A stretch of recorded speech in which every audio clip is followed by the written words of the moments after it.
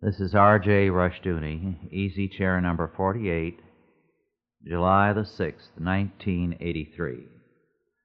Before we begin, there is a story I'd like to pass on to you, and it comes from a professional stand-up comedian, but since all of you folks listen to good things on television like Masterpiece Theater, you probably never heard it, so I'll pass it on to you.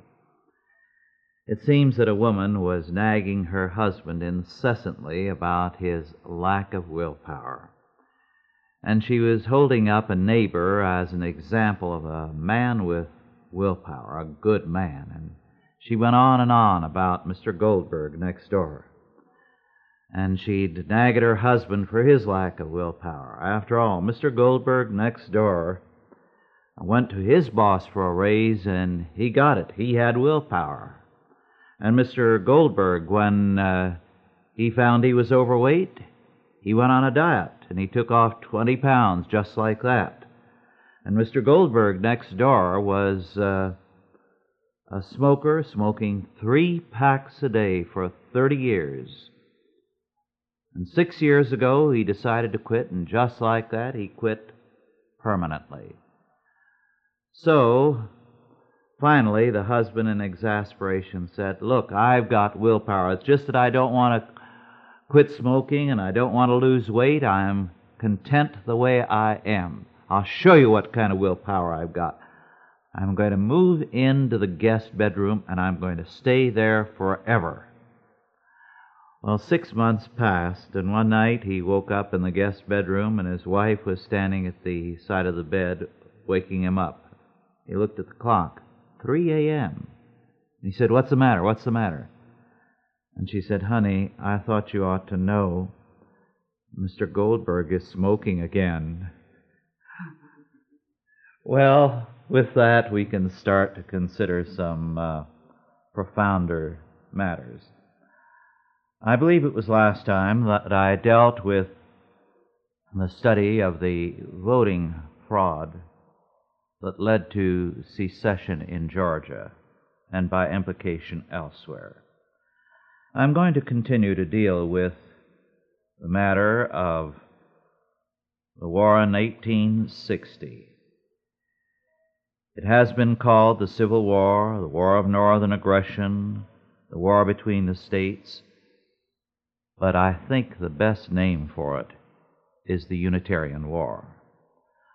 Otto Scott in The Secret Six has shown how the Northern Unitarians deliberately led the country into war because they believed in confrontation politics a la Hegel, in a thesis, antithesis, leading to a synthesis, and then over and over again the same kind of confrontation as the means to progress. They worked, therefore, to create confrontation. We must remember this fact. They did not want a solution. They wanted a confrontation as the only means to a solution. Well, what few people realize is that Unitarianism was just as powerful in the South. As a matter of fact, in the generation before the Unitarian War, the great Unitarian figure in the South was a man named Calhoun. John C. Calhoun, the father of secession. Secession came out of Unitarian politics, out of Unitarian ideology. Now, there is an excellent analysis of this in just with regard to Calhoun's influence on the world of the United States since World War II. In the June 1983 Washington Monthly, the article by Philip Longman is entitled "From Calhoun to Sister Boom Boom, The Dubious Legacy of Interest Group Politics." Now, quoting from the article, Longman writes, Peter Drucker was the initial theoretician of the post-war Calhounical revival. In a 1948 essay for the Review of Politics entitled A Key to American Politics, Calhoun's Pluralism, Drucker sought to rehabilitate Calhoun from what he characterized as the partisan vote of the Reconstruction period. There is almost no awareness, Drucker began, by way of defining pluralism's first premise, of the fact that organization on the basis of sectional interest compromise is both a distinctly American form of political organization and the cornerstone of practically all major political institutions of the modern USA. To find an adequate analysis of this principle of government, we have to go back almost 100 years to John C. Calhoun. His basic principle, Drucker continued, that every major interest in the country, whether regional, economic, or religious, is to possess a veto power on political decisions directly affecting it, has become the organizing principle of American politics. And a good thing, too, Drucker opined, for as he concluded his essay, the pluralism of sectional interest compromise is the warp of America's fabric. It cannot be plucked out without unraveling the whole.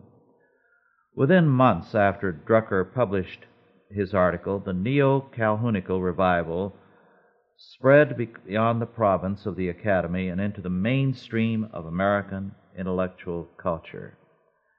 The author then goes on to describe how this thesis affected more and more people: Margaret Coit, Arthur Schlesinger Jr., and others.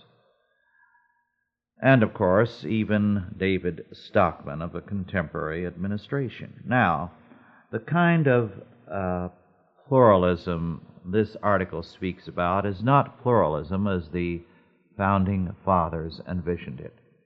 Rather, it is special group pressure politics. Each special interest works to insist on a veto over everything that comes along, so that every group is issuing ultimatums. Now, of course, this is what the abolitionists did in the North and the slaveholders did in the South, following Calhoun's lead.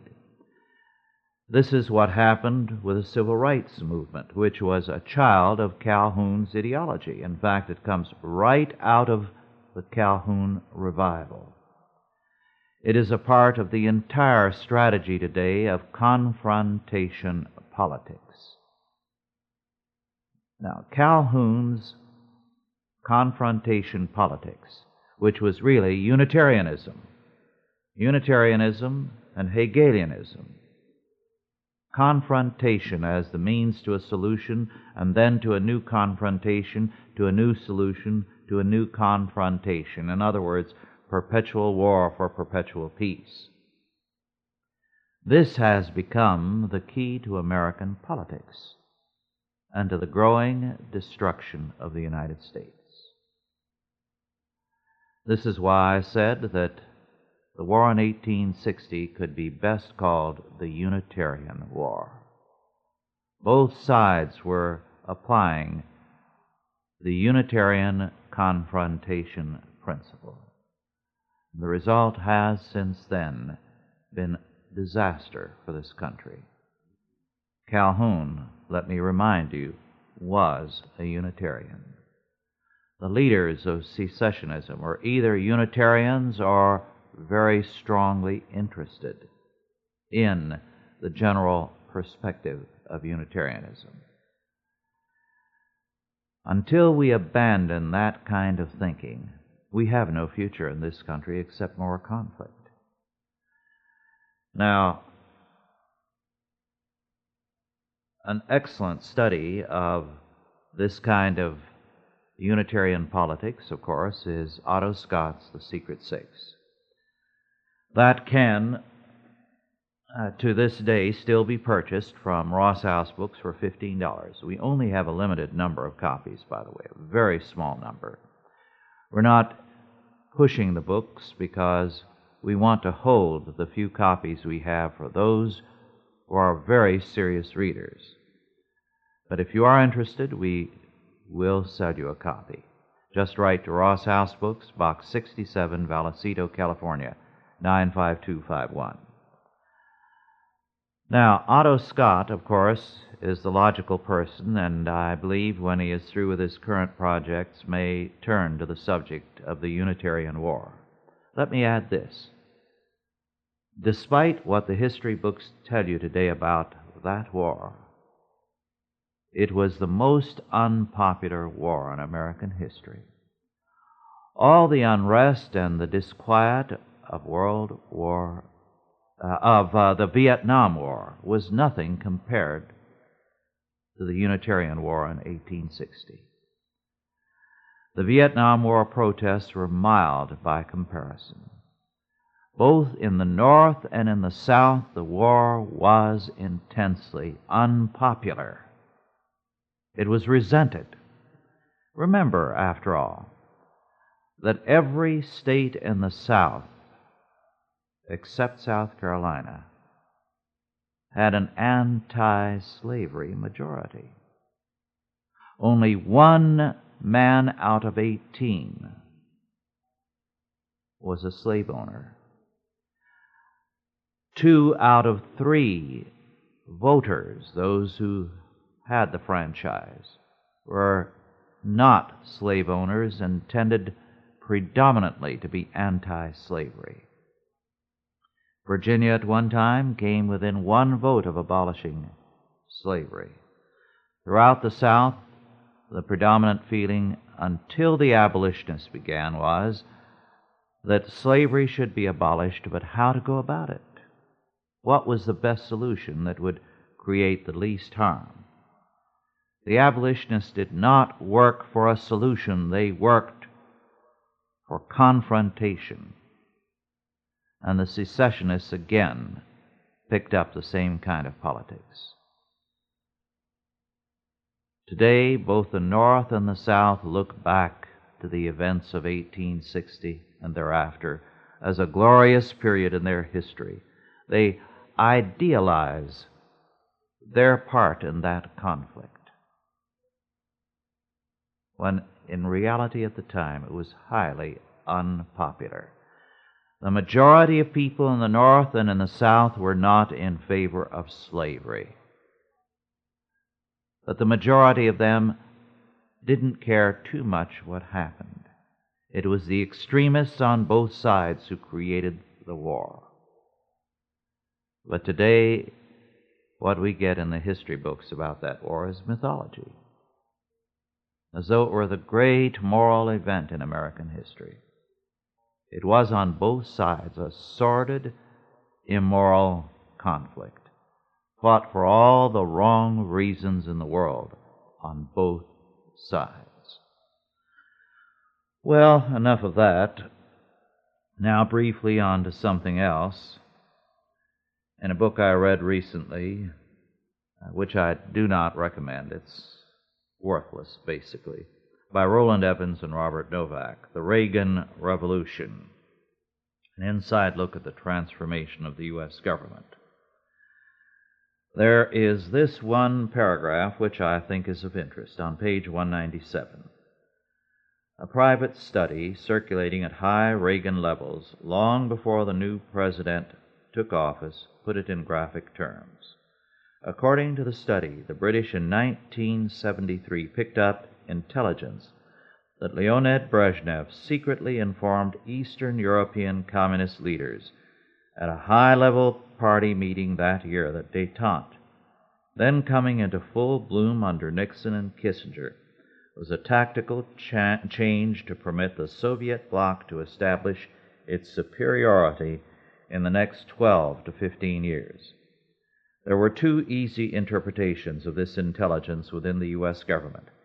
High-ranking military officers felt it confirmed suspicions that détente was the Soviet path to disarming the West, permitting the Russians to move out in front and surpass the West in arms with all that would mean. Many civilian analysts felt Brezhnev was simply trying to mollify communist opposition to his policy of détente. by giving it a rationale that would please them, unquote. Now on to something else. In the May and June issues of the Thomas Jefferson Research Center Bulletin, there are interesting articles on crime and American culture and crime and character. These articles report on research on the subject, essentially by the criminologist James Q. Wilson, Crime and American Culture. And I quote, "One by one, Dr. Wilson examines the popular explanations for increasing crime. He says that people who blame poverty for crime can point to the fact that there is more crime per capita in poor neighborhoods. But they have difficulty explaining why in the nation as a whole crime rate seems to have been stable or declining during the Great Depression, and to have risen sharply during the prosperity of the 1960s. Those who blame the disintegration of the family point to studies that show that broken homes are more likely to produce delinquent children. But they can take scant comfort from the work of other scholars that find no relationship between single-parent families and crime. At the time of the American Revolutionary War, many colonists were concerned that the rebellion would cause widespread crime and disorder. This did not happen. And when the framers of the U.S. Constitution gathered in Philadelphia in 1787, crime was not a serious problem. Although the statistics are rather poor, crime rates apparently went up at about the time Andrew Jackson became president in 1824 and stayed up through the 1830s and 40s. Those familiar with this have tended to blame it on the growth of American cities. But then, Wilson explains, something happened when the conventional theory that urbanization caused more crime could not explain. Beginning in about the middle of the 19th century and continuing with some fluctuations into the early part of the 20th century, the rate of crime went down. This in spite of the fact that many foreign immigrants were coming to the United States. Factory work was increasing and more Americans were moving to the cities. The more logical explanation, Dr. Wilson believes, an explanation supported by several historians, is that starting in 1840 and carrying into the early 20th century, a set of essentially Victorian values took hold. Popular literature emphasized the values of thrift, order, industriousness, sobriety, mastery of passions, and a deep regard for the future. Conduct often departed from these standards, but for the most part there was agreement that such conduct was a departure to be deplored and, if possible, corrected. But beginning in the 1920s, or at least becoming visible then, writes Wilson, we see the educated classes in America repudiating moral uplift as it had been practiced for the preceding century. Religious revivals, once led by liberal college students such as Theodore Weld, were now scorned by college-educated persons as being the province of narrow-minded opportunists.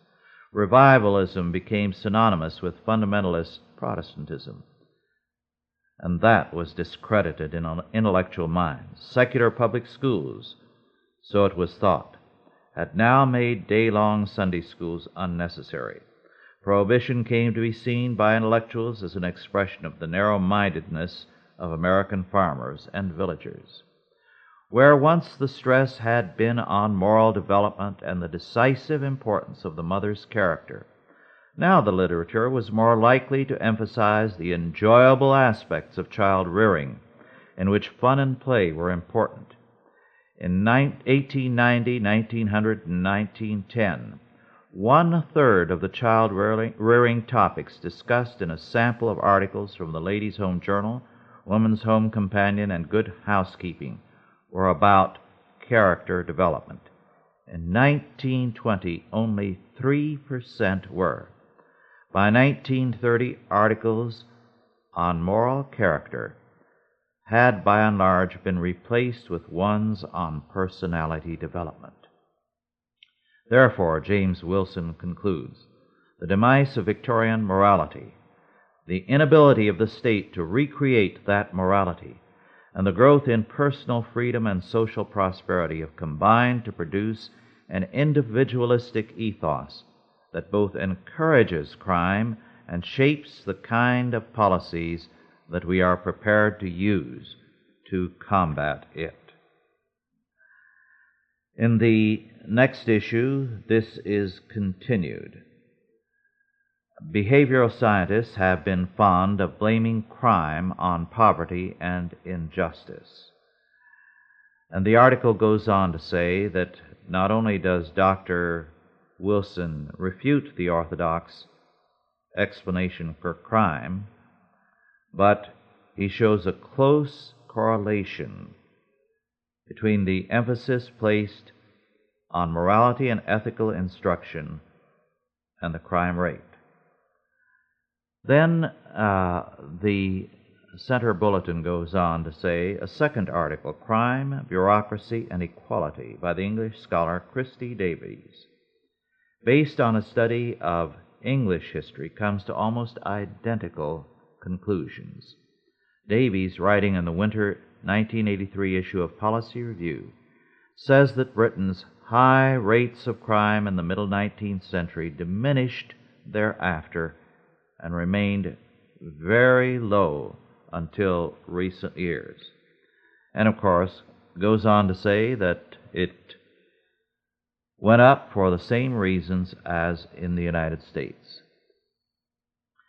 And to cite just a little more, I quote, this morality, rooted as it was in British Protestant individualism, and in the ideas natural to a society whose central economic institution was the free market, had as its central tenet the idea that each individual was morally responsible for his own behavior.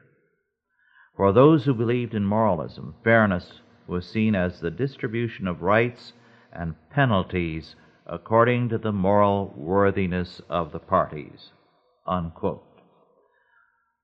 Well, those articles are both excellent and do a great deal to throw necessary light on the situation in our country today. Now on to something else. I dealt with the matter of Margaret Mead and Samoa not too long ago. The furor has not died down. In Natural History for June 1983, there is an article by David M. Schneider. It's a long review, several pages long, entitled The Coming of a Sage to Samoa. It is very critical of Freeman. Nothing in this article, which is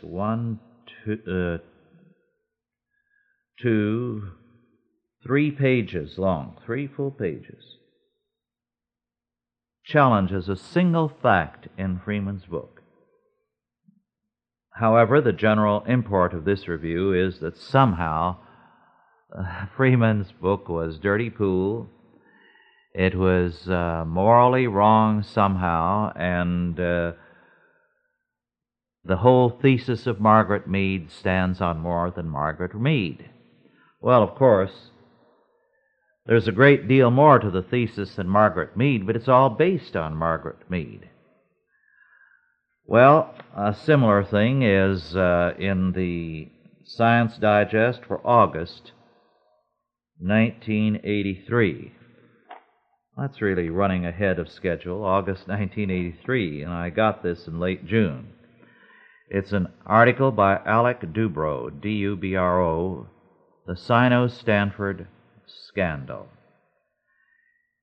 The scandal, of course, erupted when Stephen Wesley Mosher, in the winter of 1980, began to do graduate work as a part of the Stanford Anthropology Department in Red China. Then he reported on things he saw, the forced abortions. Abortions of children as well as the murder of newly born children because of the policy of only 2 births per family.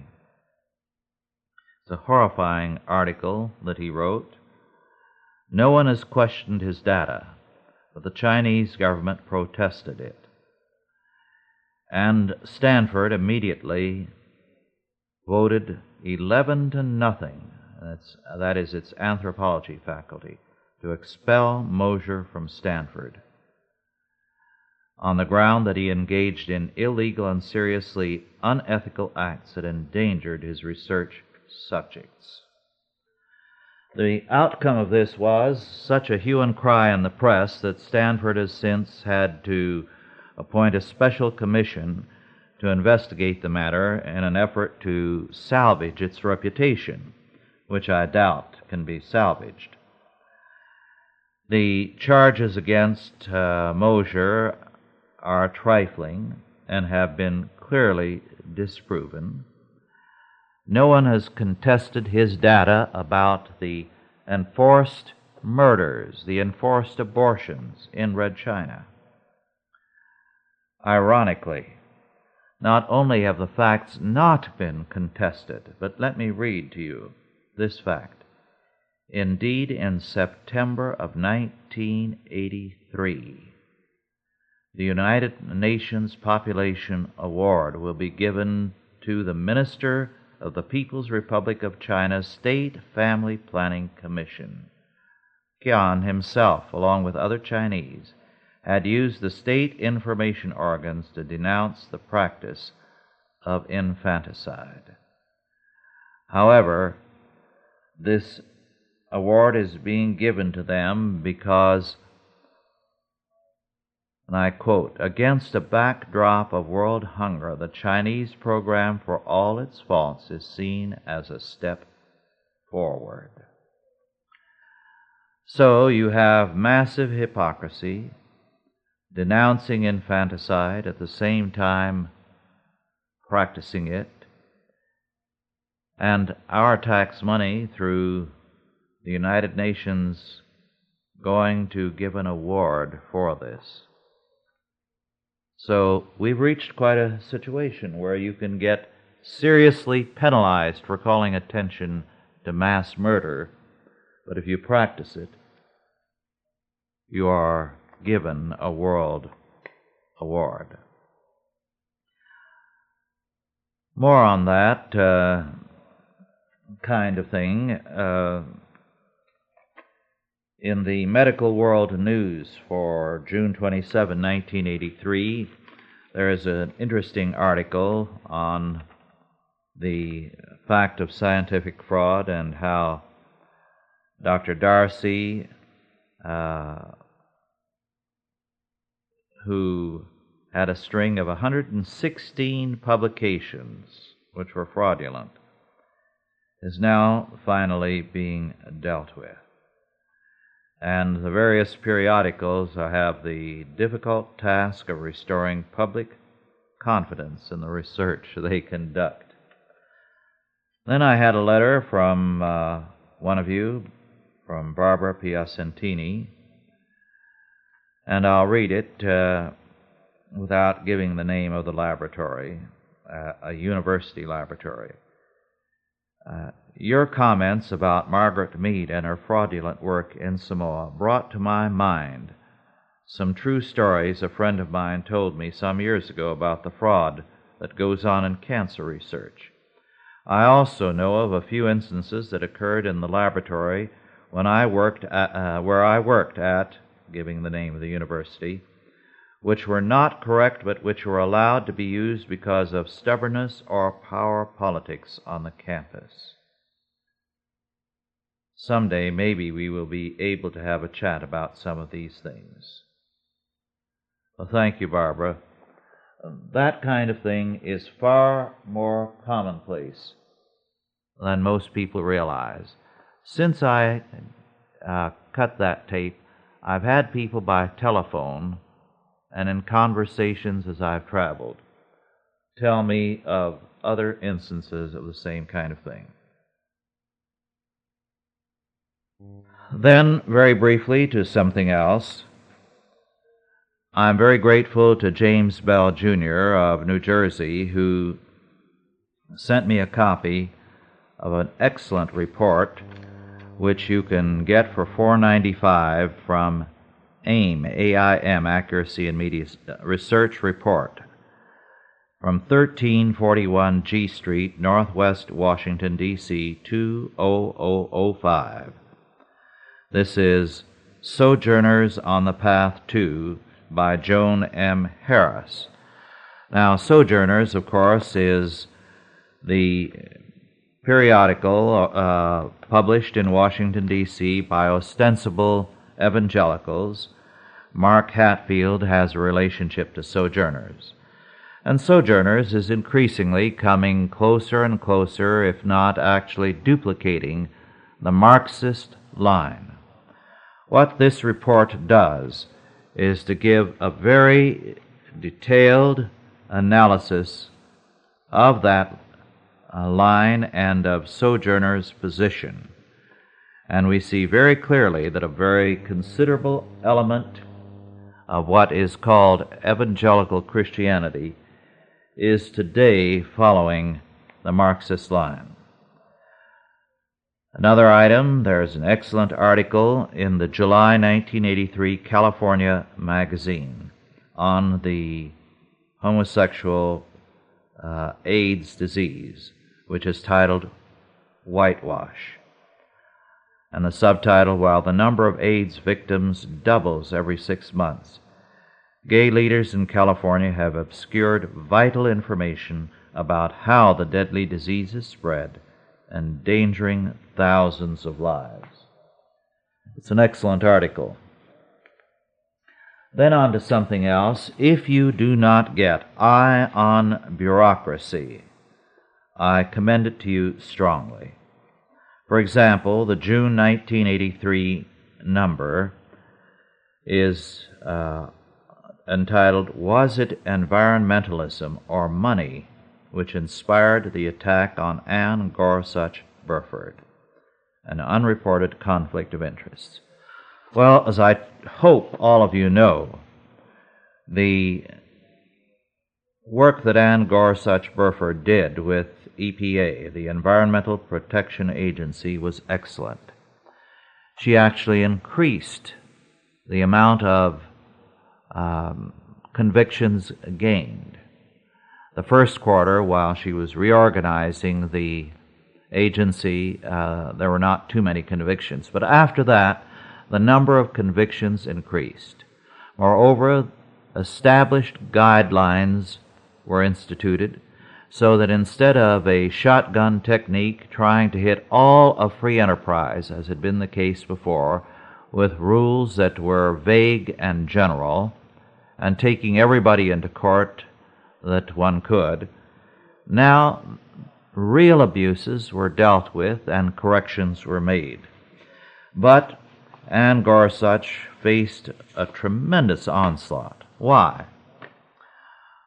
Well, money was at the basis of it. Let me read from Eye on Bureaucracy. There are stories which the media has not told concerning the forced resignation of former Environmental Protection Agency Administrator Ann Gorsuch Burford. They involve the role which activist environmental groups played in her ouster. On the basis of official grant records revealed in response to Freedom of Information requests initiated by the Conservative Caucus Foundation, it now appears that at least some of these groups may have had much more than environmental concerns in mind when attacking her performance. Environmental groups adamantly opposed to Mrs. Burford, the EPA, and Reagan administration environmental policies in general were virtually cut off during the Burford era from millions of dollars in federal subsidies, which had been doled out by previous Environmental Protection Agency administrators. The Natural Resources Defense Council, the National Wildlife Federation, and the Sierra Club are major examples. The Natural Resources Defense Council, a recipient of more than $360,000 in grants from the EPA in 1980, and $816,382 on January 21, 1981, before Mrs. Burford was in office, received only $178 from the administration of Ann Gorsuch Burford in 1981, and so on at great length. I think the situation is clear, and I think you need to know these facts. By the way, other policy advocacy groups funded by EPA include Ralph Nader's public interest groups, research groups, the Environmental Action Foundation, the Gray Panthers, the Brookings Institute, the League of Women Voters, and so on. Friends of the Earth, by the way, Environmental Action. You can see why they went after her. Not because of the facts, but because money was involved. Don't put any trust in the integrity of these groups. You ought to be receiving Eye on Bureaucracy. Write to the Conservative Caucus, 450 Maple Avenue East, Vienna, Virginia, 22180. Or more directly, the Conservative Caucus Foundation, 450 Maple Avenue East, Vienna, Virginia, 22180, and send a check and ask to be on the Eye on Bureaucracy mailing list. It is something you ought to be reading. Well, on to another subject now. One of the interesting books I read of late, a book published in 1979 and out of print now, is by Wendell Stacy Johnson, entitled Living in Sin, The Victorian Sexual Revolution. Now, this book has a very important thesis, namely that the sexual revolution began with the Victorians. The background is not given, unfortunately, but with the Victorian era, it became obvious that the world was moving out from the Christian culture of the past. At the upper level, the aristocracy and royalty had been thoroughly corrupt prior to the Victorian era. Now, however, some reform had set in. The world had become a world of revolution, beginning with the French Revolution. Europe was in unrest. There was some fear when Victoria took the throne that the monarchy itself might go. As a result, Victoria was very carefully schooled to be a model queen. In her public relations, to give the picture of dignity and morality.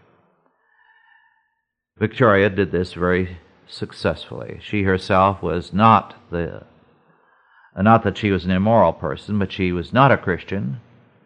She had a sense of relief when it no longer became necessary to believe in the Old Testament. She welcomed Darwin. And she maintained a public image in terms of the new character of the age. Some kind of substitute for Christianity was sought. The forms of Christianity were still maintained. People went to church, but the churches, by and large, didn't preach much more than moralism. Now, as a result of this, two things were emphasized. One was the family. The family began to replace religion. And so you had the Victorian emphasis on the family.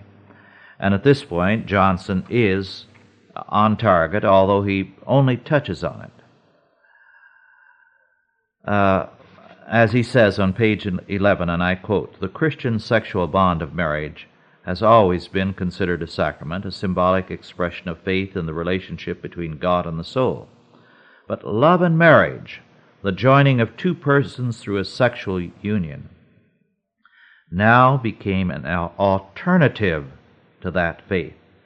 Actually, it became a replacement for faith," unquote. That's the most significant sentence in the book, because that describes the Victorian Revolution. The Victorian Revolution was from Christianity to love and marriage. Now, as a result of this revolution, those who emphasized marriage made the family basic. The cult of what some scholars call the bourgeois family came into being. Family life became a substitute for what religion had once been. But there were many in the Victorian culture who didn't buy the family, and so for them, sex outside of marriage, and hence the title of the book, Living in Sin, the Victorian Sexual Revolution, became the substitute for religion. So you had some saying marriage and the family are the substitute for what once Christianity gave us, and others saying my personal sexual freedom, my right to live in sin, whether it is homosexuality or with a mistress or whatever is my personal taste, this constitutes my faith. Not surprisingly, although again Johnson does not go into this, the age was characterized by a love of pornography. The number one pornographic period and place in Western history in the modern era, if not from the beginning after the fall of Rome, was London. And it was because they went to pornography with a kind of religious fervor. At the same time, you had the rise of something else, which, in one sentence, Johnson touches on.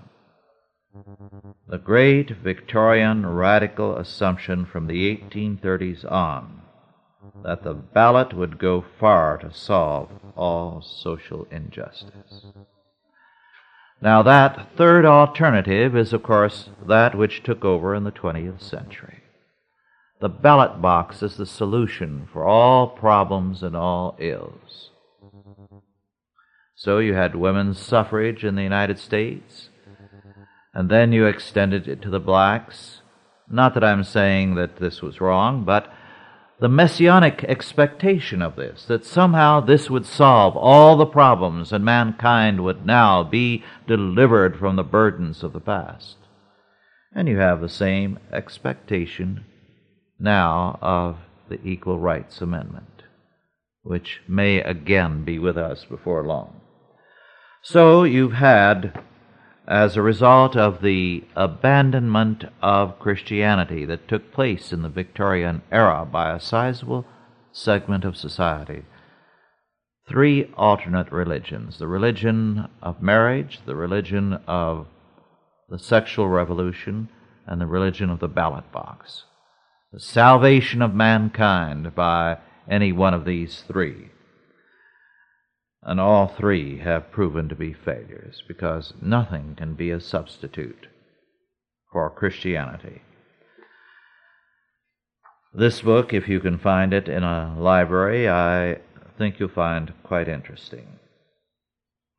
There is more to the book than I've touched on, but you'll find it important.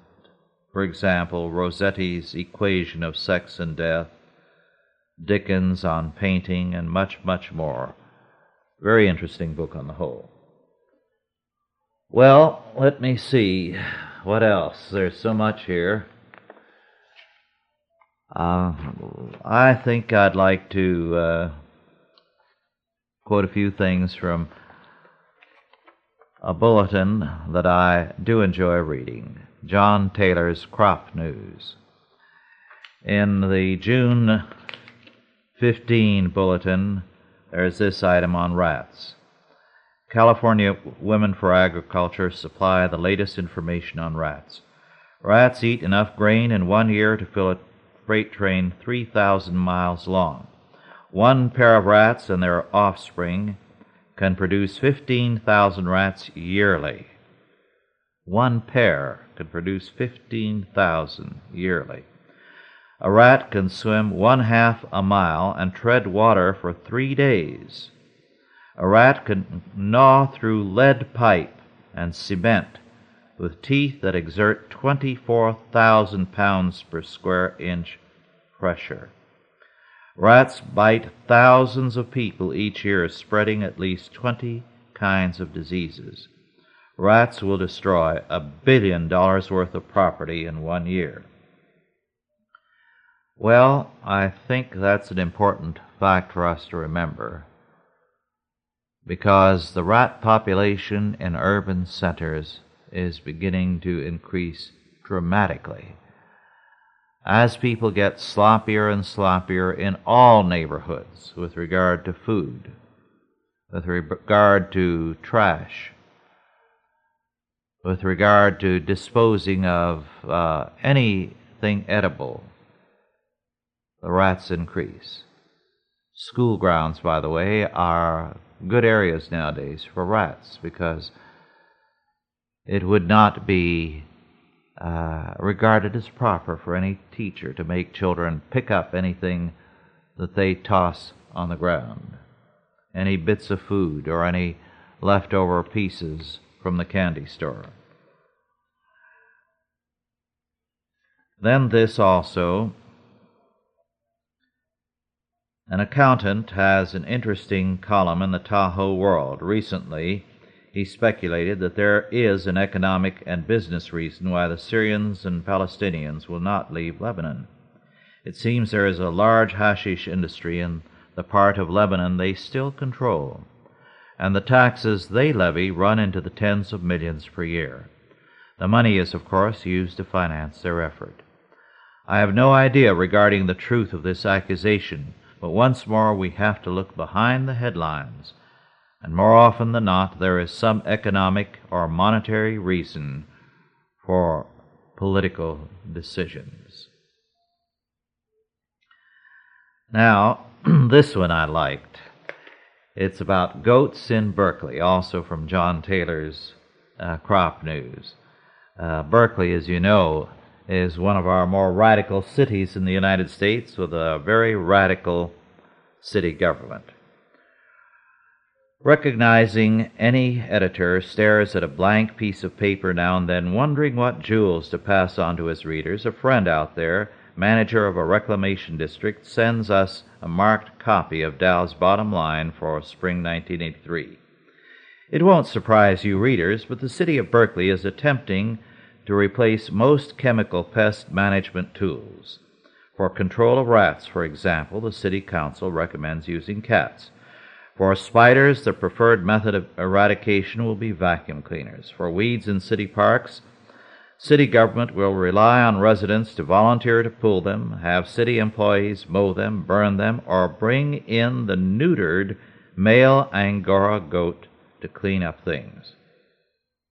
Why a neutered male Angora goat? It's small enough to be transferred in a pickup truck, and when neutered is docile enough to use in a public area. In other words, he won't butt the taxpayers. A key question comes up. Can the natural pest control advocated by the city fathers in Berkeley meet the same environmental standards met by their chemical counterparts? What is the composition of the goat's fecal matter? Will someone study it at the parts per billion or trillion level? How will the generated waste be disposed of? is it proper to neuter the goats? What diseases, known and potential, are carried by these goats? And what effect could they have on humans, wildlife, and domestic animals? What about off-target grazing? Will the use of the goats require prior notification of landowners who have property near the targeted area? Will the goats need to be registered and inspected by a government agency? Will their use be restricted to certified applicators only? What precautionary measures are needed to ensure safe storage and transportation? Will this use have any effect on the price or quality of mohair sweaters?" Unquote. Well, I'll go on to another thing in John Taylor's Crop News. This for the June 1st issue. Supreme Court judges. Your editor has some good friends out there who are judges, varying from a notch below the Almighty down to traffic judges. But he hopes it is perfectly clear the item you are about to read refers to Supreme Court judges and has nothing to do with our friends. Chief Justice Warren Burger wants a new National Appeals Court to help with the work of the overburdened Supreme Court. His picture of the 9 justices staggering under a crushing load of cases has been widely accepted by the press. One exception is Jim Mann of the L.A. Times, who has looked at the justices' schedule and found that they are not in session for 3 months, from early to July to early October, during which time, he reports, most of them end up spending a couple of months at summer retreats or in their hometowns. The court also takes a 4-week break around Christmas and another in late January and early February. In between, the justices alternate between 2 weeks on the bench and 2 weeks off. On means they hear arguments 3 days a week from 10 a.m. to 3 p.m.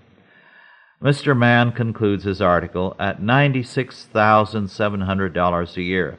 This is the kind of crushing burden most of us could endure. Well, then this item, which I owe to Rebecca and Ezra Hawk in Idaho. The Idaho Statesman for Boise, Idaho, has an article of a few weeks back about the Blackfoot City Council. The council is very, very upset because it was so wet a spring. Because it was so wet, people did not need to water their lawns. Their lawns were soggy. And as a result, as the mayor said, we're behind on our revenues in water. That's one of our main sources of revenue. The mayor said water department income has been small the last 2 years because of wetter than normal springs. When there is a surplus, the money is used to fund other departments. That really becomes critical when we've got a major construction project, said Councilman Terry Hawley, and so on. Well, the result is, of course, maybe there's no coincidence, but it's curious, they have new laws on drunken driving. Well, those are all good. But do you want to bet they don't go after all kinds of drivers with more strictness? After all, it's we who pay the taxes who go on paying them, because every time we turn around, we get hit. I was so startled when I was in the Washington, D.C. area about a week ago to hear the figures on the number of people who are not paying taxes that I don't dare quote them. It's staggering. What it means is that there are fewer of us paying taxes. And every time we turn around, we get taxed again. Or we get a traffic ticket. Let me add, I haven't gotten one for about 10 years. But I see so many people, and I know so many people who get one for what I can't figure out, it was a valid reason, for reasons that baffle me. They're just driving along, maybe 3 cars ahead of me, and they get pulled over. They weren't going fast, weren't doing a thing that I could see was wrong. But I guess the city fathers need the money. And so we are the ones who get ticketed and who get clobbered all the time. One item that the press did not do much with was the massacre by Hindus of a large number of Muslims. Thousands were massacred, and another 300,000 were left homeless as arsonists burned entire villages. So this kind of thing goes on constantly, and we're not informed, nor are we told of the facts in India, one of the more evil countries of our time. One item of good news: West Virginia has exempted church schools from any kind of regulation and attack. On the other hand, there is a U.S. tax subsidy for the KGB in Paris. Because of the 47 diplomats France threw out last April, a fourth were full-time employees of UNESCO. These were all expelled as KGB operators. France is nationalizing the Christian schools, and we are seeing a stepped-up attack all over the world against Christianity. This item from Newswatch Alert, edited from Seattle, Washington by Wayne Galvin. A high-ranking former Cuban intelligence agent has testified before the New York Select Commission on Crime that he was one of 3,000 agents infiltrated into the United States when Jimmy Carter let Fidel Castro dump 125,000 Cuban refugees on Miami in 1980. Included in the group were 40,000 hardened criminals. The primary goal of the agents was to smuggle tons of cocaine, marijuana, etc. into the U.S., to distribute and raise hundreds of millions of dollars for arms for the terrorists in Central America and Colombia.